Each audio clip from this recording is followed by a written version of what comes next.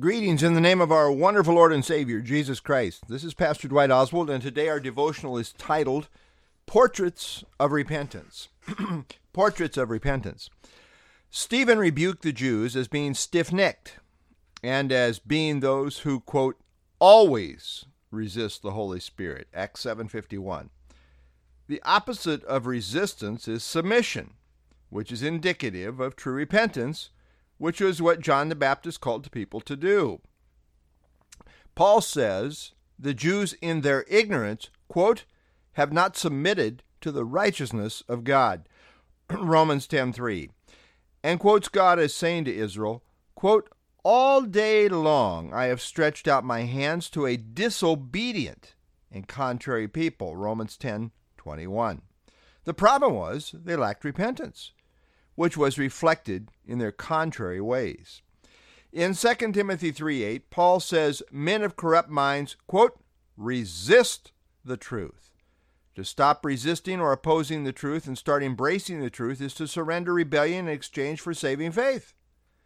In Romans 2:5, Paul speaks of a people in their, quote, stubbornness and unrepentant heart. The opposite of a stubborn heart is a yielded heart. Christ in parabolic form described the unrepentant as saying, quote, we will not have this man to reign over us, Luke 19:14. In Matthew 18:3, Jesus said, unless you are converted and become as little children, you will by no means enter the kingdom of heaven. In the parable of the Pharisee and the tax collector, Jesus in Luke 18:13 portrayed repentance in the tax collector who, quote, would not so much as raise his eyes to heaven, but beat upon his breast, saying, God be merciful to me, a sinner. Repentance involves being humbled before God. The high and lofty one, God, dwells with, quote, him who has a contrite and humble spirit, Isaiah 57:15. The midwives feared God, and therefore did not do as the king of Egypt commanded them, Exodus 1:17. In contrast, Pharaoh did not fear God, Exodus 9:30. The Bible often describes a saving faith response as one of fearing God. Sometimes it uses the word fear and sometimes the word faith, because the one is reflective of the other. A proper fear of, that is, reverence for, God is descriptive of the nature of a true saving faith. Job was described as a man who, quote, feared God and shunned evil, Job 1:1. Psalm 85:9 says that God's salvation is near to those who fear him. Psalm 103:13 says the Lord pities those who fear him. Proverbs 1:7 says the fear of the Lord is the beginning of knowledge, which in essence is the knowledge of the truth necessary to be saved. Ecclesiastes 12:13 says, the conclusion of the whole matter is this, fear God and keep his commandments, for this is man's all.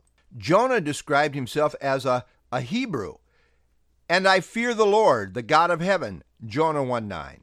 God says he is going to bring judgment on the wicked, quote, because they do not fear me, Malachi 3:5. In Malachi 3:16, it says a special book of remembrance was written for those who, quote, fear the Lord. The promise of healing prosperity is ultimately promised to those who fear God's name, Malachi 4:2. In introducing the Gentiles to the gospel, Peter described a saving faith response in this way, but in every nation, whoever fears him and works righteousness is accepted by him, Acts 10:35.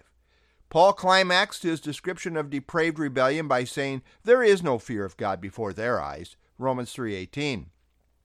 Revelation 11:18 makes a contrast between the unsaved dead who are to be judged and that of the saints who are described as those who, quote, fear your name.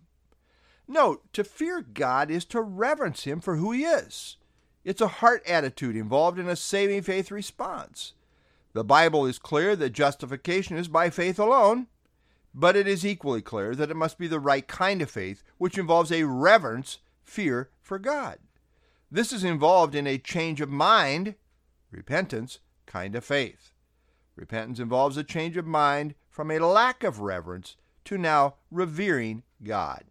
Psalm 2:11 and 12. Serve the Lord with fear and rejoice with trembling. Kiss the Son, lest he be angry and you perish in the way, when his wrath is kindled but a little. Blessed are all those who put their trust in him.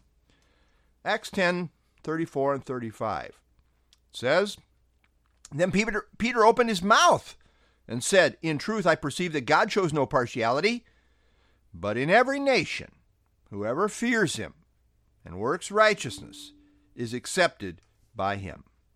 This is Pastor Dwight Oswald signing off for now.